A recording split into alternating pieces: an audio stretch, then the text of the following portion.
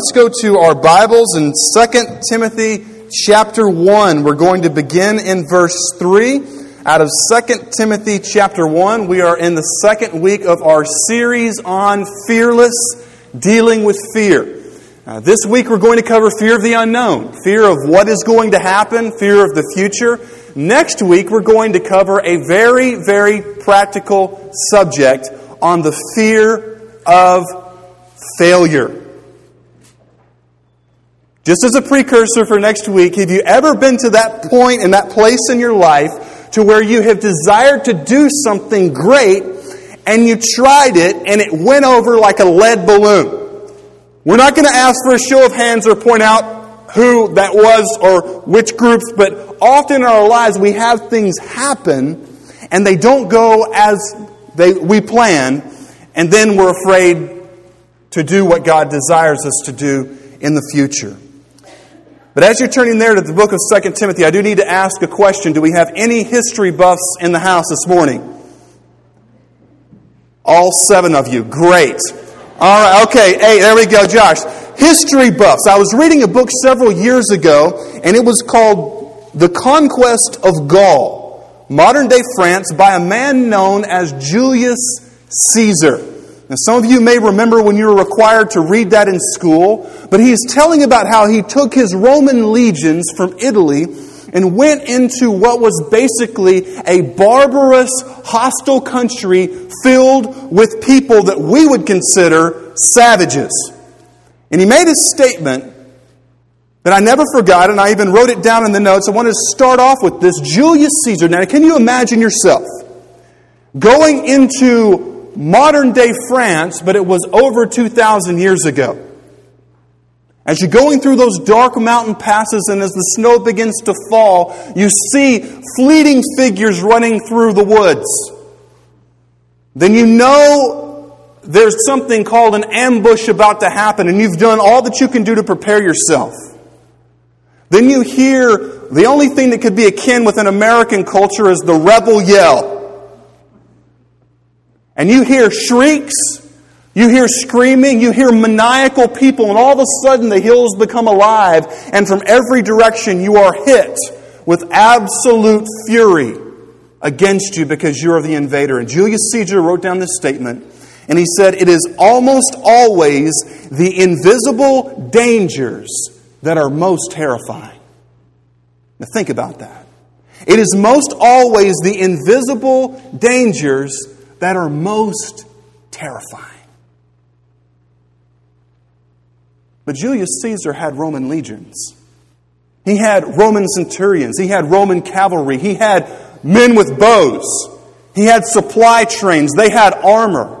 But if we could translate that situation to maybe around 100 years after he lived, and we could kind of, if you've ever got on the internet or used what's called the Google, and you've gotten on Google Earth, you can put in your address, and it starts out where you're looking at the whole Earth. Have you been there from kind of like you're out in space, and all of a sudden it turns around to that specific place on the planet, and it's like you are an astronaut that is jetted down to Earth, and you come all the way from out there to where you live. If we could extract ourselves from that situation that Caesar was in, we would not be in Gaul, but we would be in the heart of the Roman Empire, Rome itself. And we wouldn't be there in the halls of the kings and the emperors. We would be in a place called a dungeon. And if we could go through the dark, smelly corridors of that dungeon, we would find a small cell with this old man named Paul. And we would find him, if we could look and we could see this small gleam of light coming through this small window, we would notice that he's writing something. This man has been forsaken by many people. The only person that he had to attend to him was his friend Luke, the doctor who God used to write parts of the Bible. And he's there, and the one who's in control of the Roman Empire is not Caesar, not a courageous conqueror, but a maniacal madman named Nero. You remember Nero from history? The guy who was absolutely crazy. And you're like, Jeff, you have not met my mom. He is more crazy than your mom. Some historians think because the Romans liked to flavor their drinks with lead and because they drank out of leaden goblets, that could have had something to do with the insanity. But it got to be to the point that it was so bad that Nero had begun to just kill people, and he had imprisoned the Apostle Paul. There were no lawyers.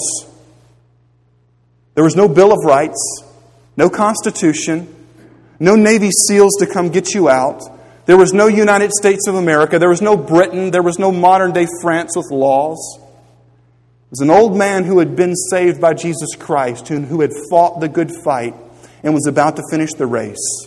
And he's there in the fourth period of his life, sitting alone in a jail cell. And the Holy Spirit inspires him to write this, and this is amazing, to a young man named Timothy. Paul knows he's about to die, and here's what he writes. Verse 1 of 2 Timothy chapter 1. Paul, an apostle of Christ Jesus, by the will of God, according to the promise of the life that is in Christ Jesus, to Timothy, my beloved child, grace, mercy, and peace from God the Father and Christ Jesus our Lord. I thank God whom I serve as did my ancestors with a clear conscience, as I remember you constantly in my prayers night and day. As I remember your tears, I long to see you, that I may be filled with joy. I am reminded of your sincere faith, a faith that dwelt first in your grandmother Lois and your mother Eunice, and now, I am sure, dwells in you as well. Let's stop right here for a moment. Timothy was a man who had a godly Jewish mother and a grandmother, but his father was a Greek. For the Jews, this was as bad as it could get, because not only was he not a Jew ethnically, but he was a pagan religiously. So here is Paul writing to a person who is biracial, that was often rejected by the Jews. But the gospel of Jesus Christ transcends ethnicity. Amen? The true family of God is not something that is bound together by blood, but is bound together by faith. And notice how Paul continues in verse 6. For this reason, I remind you to fan into flame the gift of God which is in you through the laying on of my hands. For God gave us a spirit, not of fear, but of power and love and self-control. Therefore, do not be ashamed of the testimony about our Lord, nor of me his prisoner, but share in suffering for the gospel by the power of God, who saved us and called us to a holy calling, not because of our works, but because of his own purpose and grace, which he gave us in Christ Jesus before the ages began, and which now has been manifested through the appearing of our Savior Christ Jesus. I love this. Who abolished death and brought life and immortality to light through the gospel, for which I was appointed a preacher and apostle and teacher, which is why I suffer as I do. But I am not ashamed, for I know whom I have believed, and I am convinced, or I am persuaded, that he is able to guard until that day what has been entrusted to me. Wow. The driving thought of this message is simply the fact that the knowledge of a future reality should influence our decisions here today. I know so many people today, when they look at this, they say, but Jeff, that was the Apostle Paul. He knew Jesus in an intimate way. Do you realize that Jesus has revealed himself to all who desire to have a relationship with Jesus? So often we get filled with fear of the future. What we're trying to impress and trying to drive home today is just what the Apostle Paul was teaching 2,000 years or so ago is real today. And that's that some of you may be afraid of the financial future. Have y'all noticed the economy is not the best it's ever been? Have y'all got that? You're a college student, right? Oh, yeah. Got that memo? There are people in here who have physical issues. Say, Lord, I don't know if I'm going to continue to be able to have enough health to even go to church. If we kind of opened up the hearts here today, there would be some of us who would say, I have relational strain in my life. I have broken relationships. My children don't care about God. My parents don't care about God. It seems like I don't know what's going to happen in the future. And it's sometimes when we look around and we see these things, we begin to fear what's going to happen to us.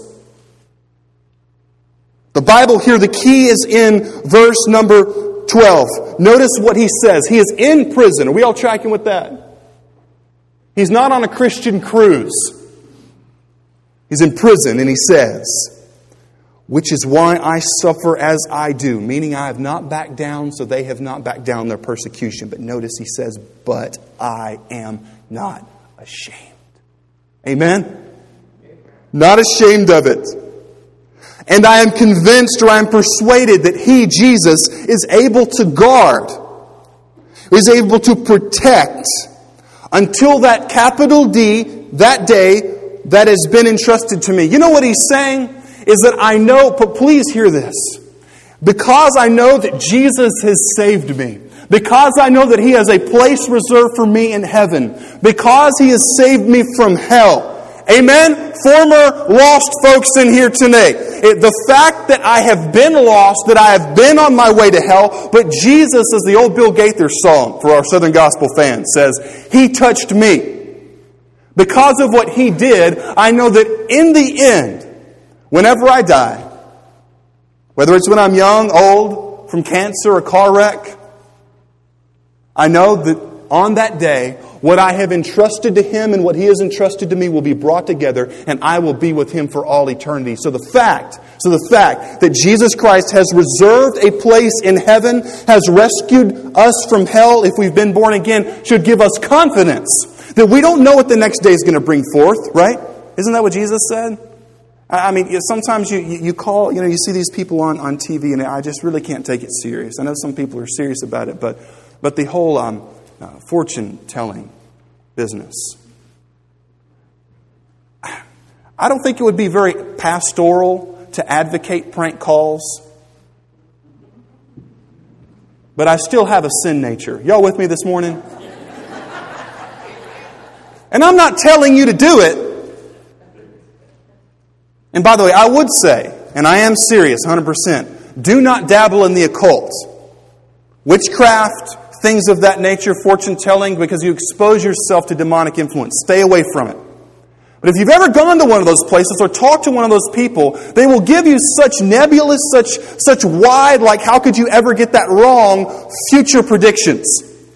You will meet someone important in your life in the near future.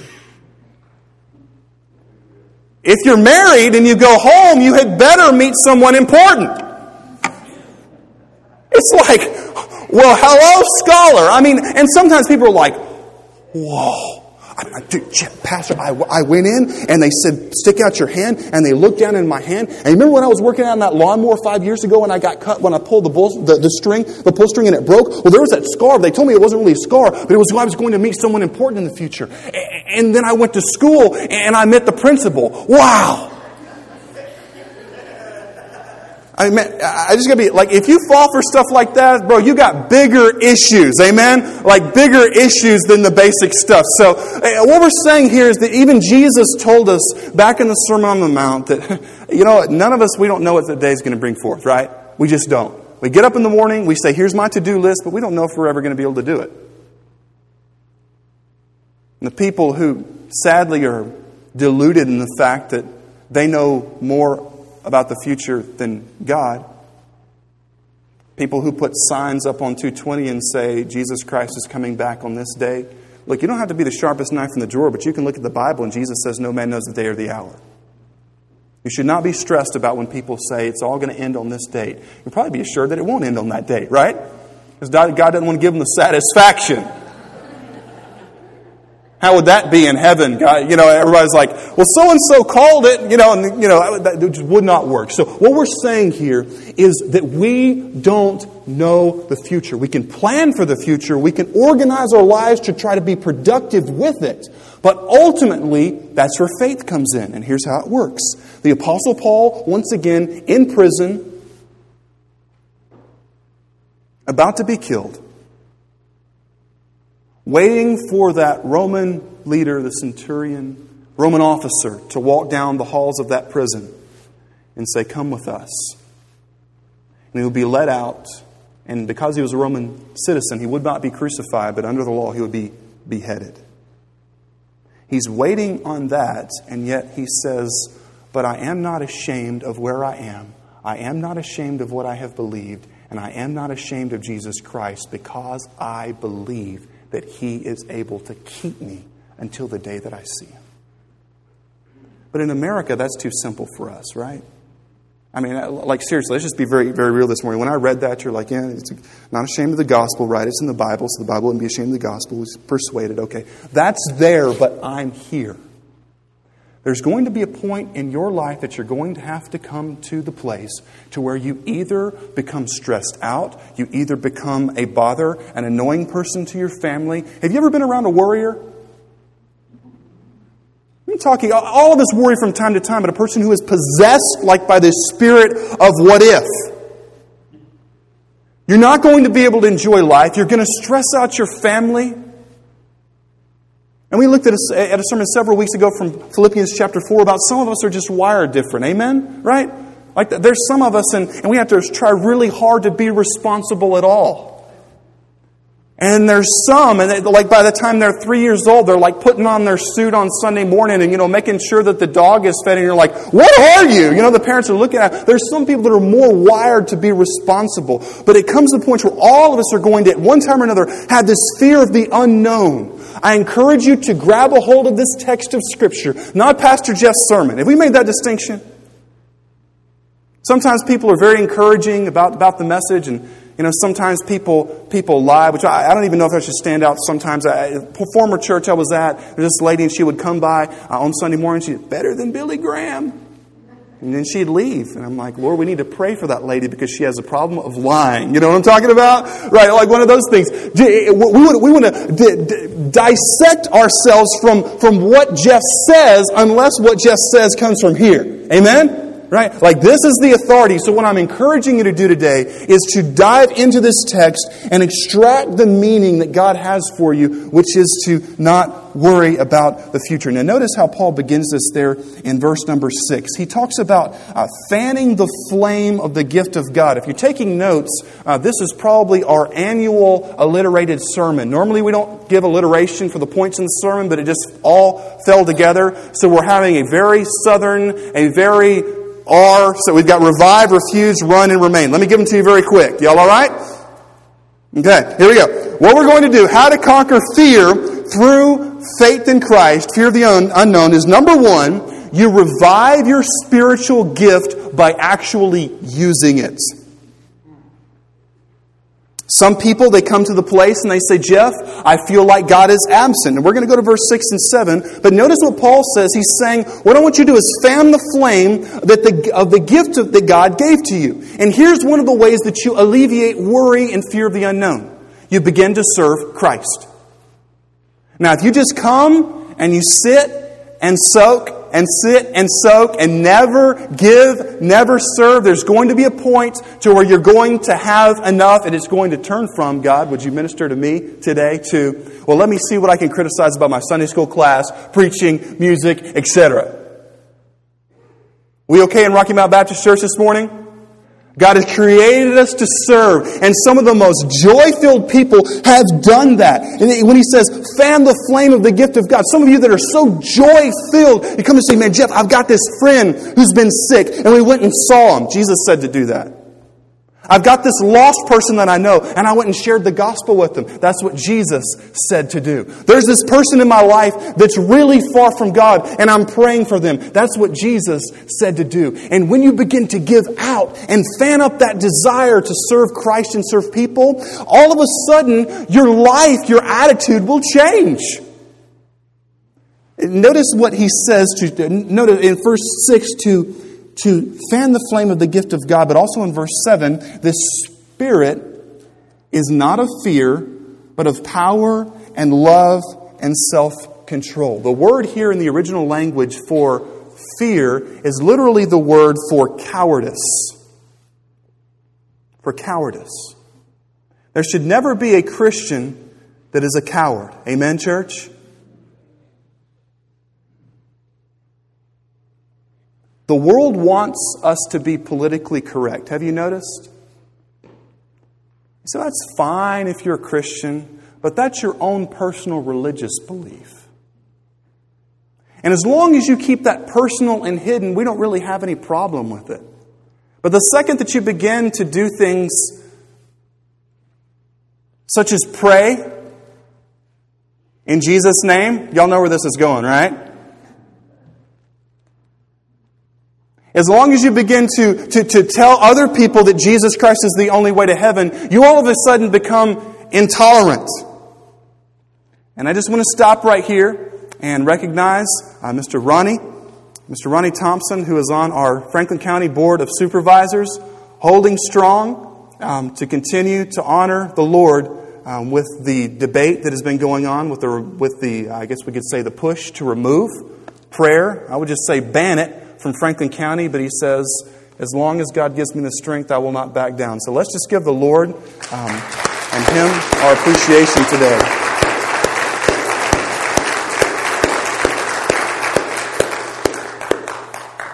And we need to pray for him, because that's not a popular thing in today's world. But for Brother Ronnie, for us, Bible says, not Jeff, the Bible says in 2 Timothy chapter 1, verse 7, that the Spirit that God has given us is not of fear. Now let's stop right here, because some people think, okay, well, if I'm not supposed to be fearful, then that means I'm supposed to be kind of almost like that arrogant Christian. Have you ever known an arrogant Christian? It's kind of like an oxymoron. Like when you talk to them, it's kind of like you don't feel the love, but you kind of feel, like if you've ever been, and I hope that it never comes across this way, because I can get fired up. Have y'all noticed that?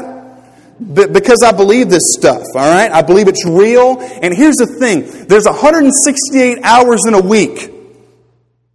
Our math here, I counted up. If I get it wrong, you go, it's 168 in a week, and I've got 30 to 40 minutes, or 50, or 55, or whatever, and it's gone longer sometimes. I've got a small window of time to plead and to beg with you to reject what the world tells you about yourself and about life.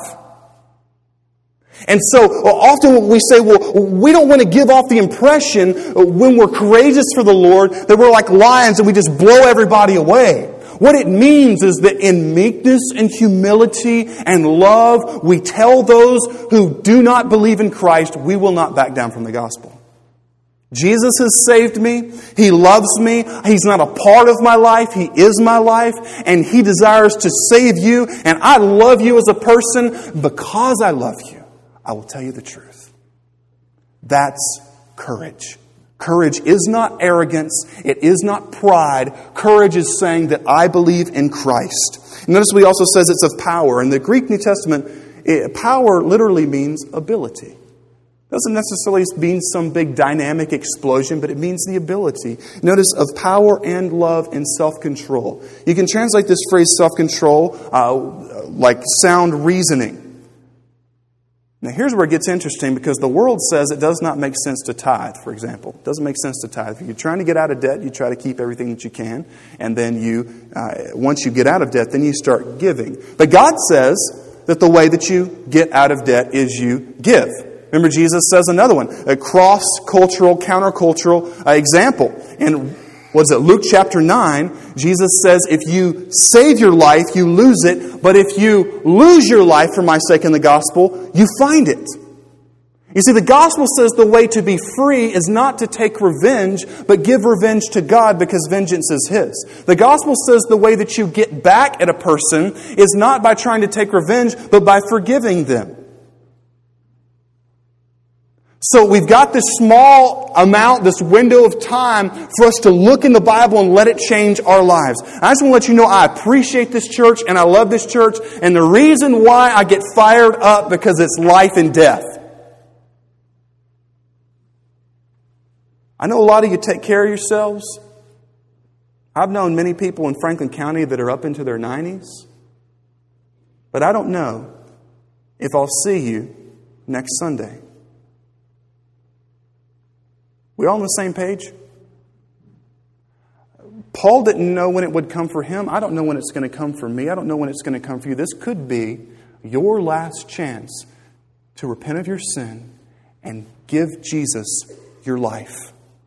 And often you say, well, Jeff, if you give that invitation, that weird Baptist thing that y'all do at the end, like everybody stands up with a hymn book and you begin to sing a song and you call people to come down in front, dude, that's just weird. I don't want to do that. I don't like crowds or whatever it is. But, you don't have to walk down this aisle to be saved.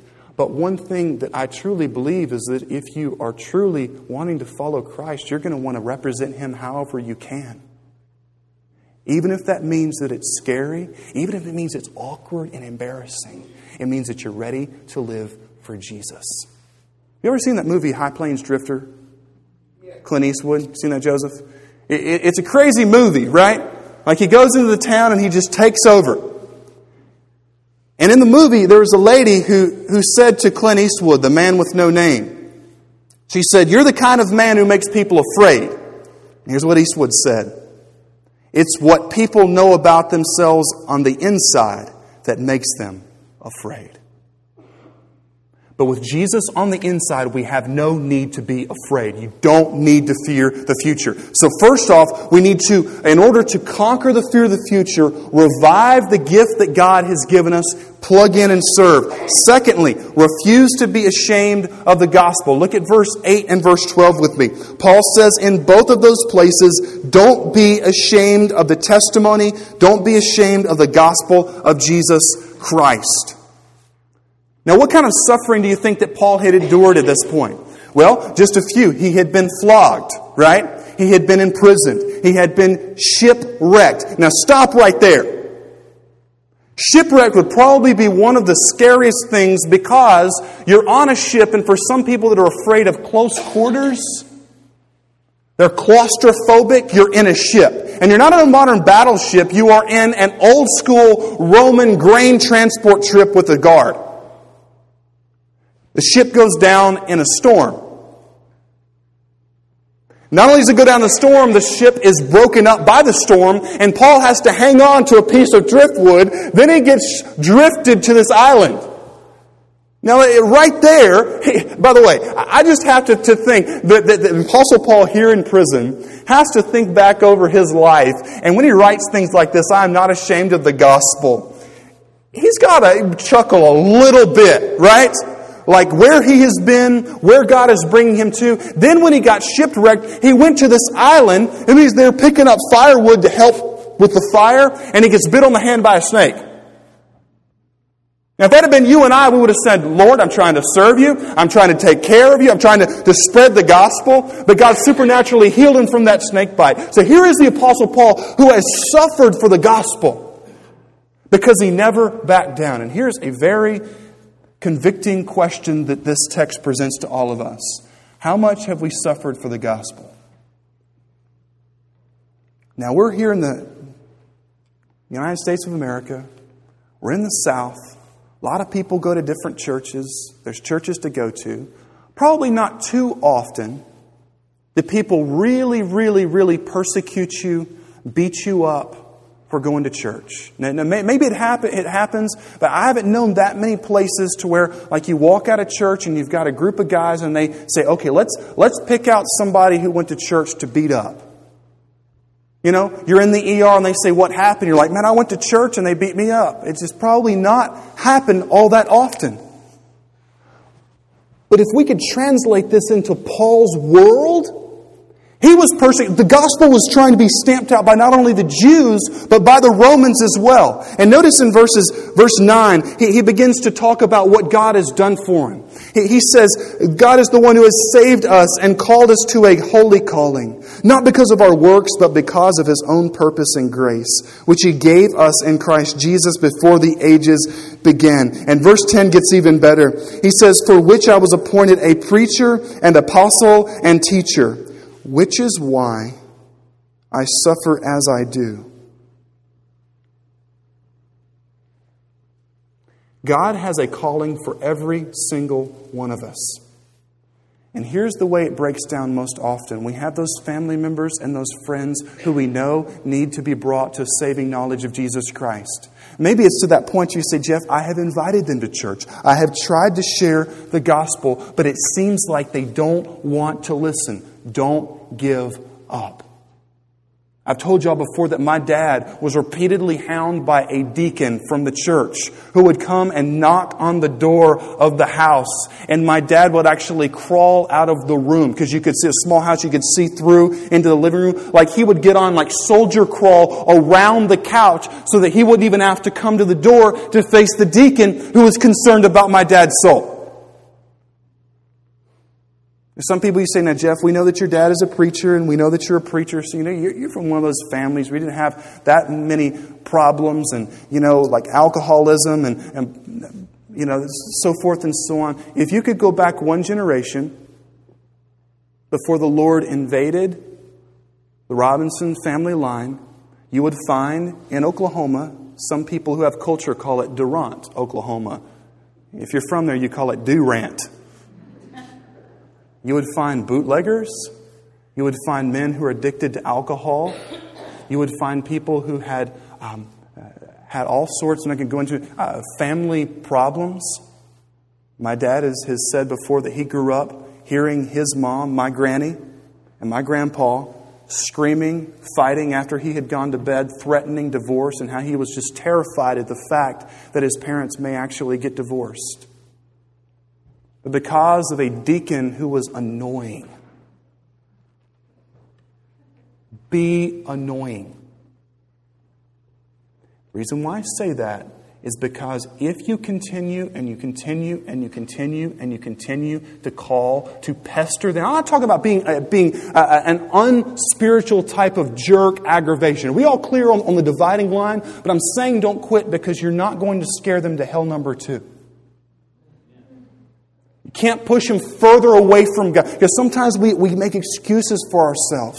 It's because of an annoying deacon who would not quit and a man at my dad's work who invited him to play church softball. But it was like this crooked Baptist church ball racket. It was so crooked because in order to play you had to come to church. Right? It's like the Baptist softball version of the mob. If you're one of us, you've got to pay the dues. So you had to come at least on Sunday morning or Sunday night and get preached at. Okay? So he came and he got preached at, and then on the Sunday night he got saved. Then my granny got saved. Then my grandpa got saved. By the time my grandpa died, and his nickname, I think I've told you this before. You know what my granddad's nickname was? Hot Toddy. That's a little hint. He'd ended up being an usher at church. My granny was saved. My dad's 2 brothers are saved. And they've raised their children to follow Jesus Christ. And all of them are involved in churches in the DFW area because someone wouldn't quit. The Apostle Paul is saying, do not quit. Let me give you a quote from Spurgeon, Charles Spurgeon, the Prince of Preachers, that I pray will inspire you to not quit with your friends. He says, and I quote, "The saving of souls, if a man has once gained love to perishing sinners and to his blessed Master, will be an all-absorbing passion to him." Notice he said, if we have once gained love to perishing sinners on their way to hell, and also to our blessed Master, the saving of souls will become an all-consuming passion. You are normal. You are a normal Christian if you are concerned about people going to hell.